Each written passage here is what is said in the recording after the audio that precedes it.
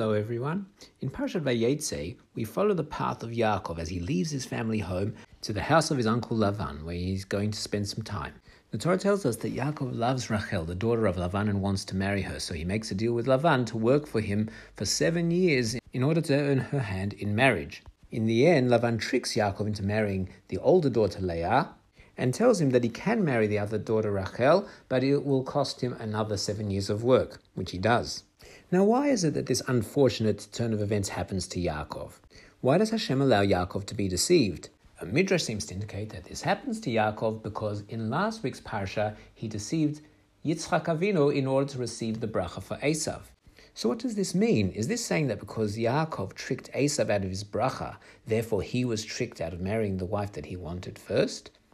Not necessarily. You see, some explain that, as Rashi tells us, Leah was meant to be married to Esav and Rachel to Yaakov. This was the destiny that was Hashem originally planned. However, because Esav was not worthy of taking the prime position within the family, it was necessary for Yaakov to take that role and to take the bracha associated with that role. Now, what was the role that Esav was supposed to have had within the family? Esav clearly was physically strong. He was a man of the outdoors. He knew how to handle himself. And had he not been so unworthy, he would have made a fine politician, a military strategist, a general. He could have fulfilled all of these roles for the Jewish people. And this is in fact what Yitzchak had intended for him to do within the family. But he married women who worshipped idols, and he showed no interest whatsoever in any of the elements of what makes appropriate leadership within the Jewish people. And this was why Rivka told Yaakov that he needed to take his bracha. But not only did Yaakov take the bracha of Esav, he also took his role as well. Part of that role involved marrying Leah, who was destined originally to marry Esav.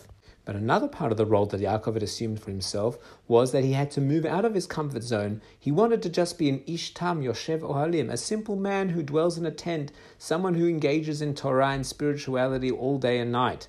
But now he was required to do, in addition to that role, he was also required to go out into the world, to become an ish sadeh, the man of the field, just like Esav had been. It meant that he had to deal with the complexities of life out there. He had to deal with charlatans like Lavan. He had to deal with ruffians like Esav when he comes back home. This really hadn't been what Yaakov had wanted, but it was thrust upon him when he was required to take on this new role. As Yitzchak tells him at the moment that he's taking the bracha, Hakol kol Yaakov v'hayadayim yedei Esav.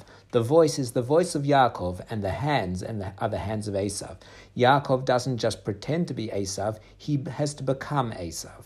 And that change of role has affected what happened to Yaakov from that point on until this very day.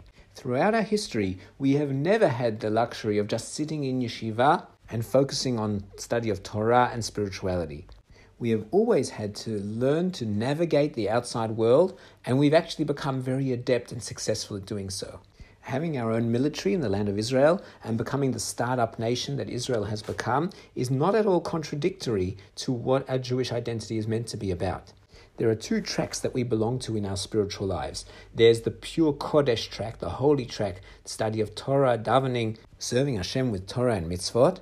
And then there's the Esav track, dealing with the outside world and trying to bring Kedusha into that dimension of existence as well.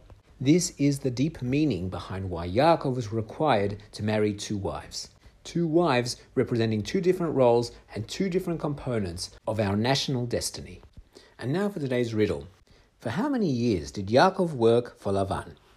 Keep those answers coming, kids. And I want to wish everybody a Shabbat Shalom.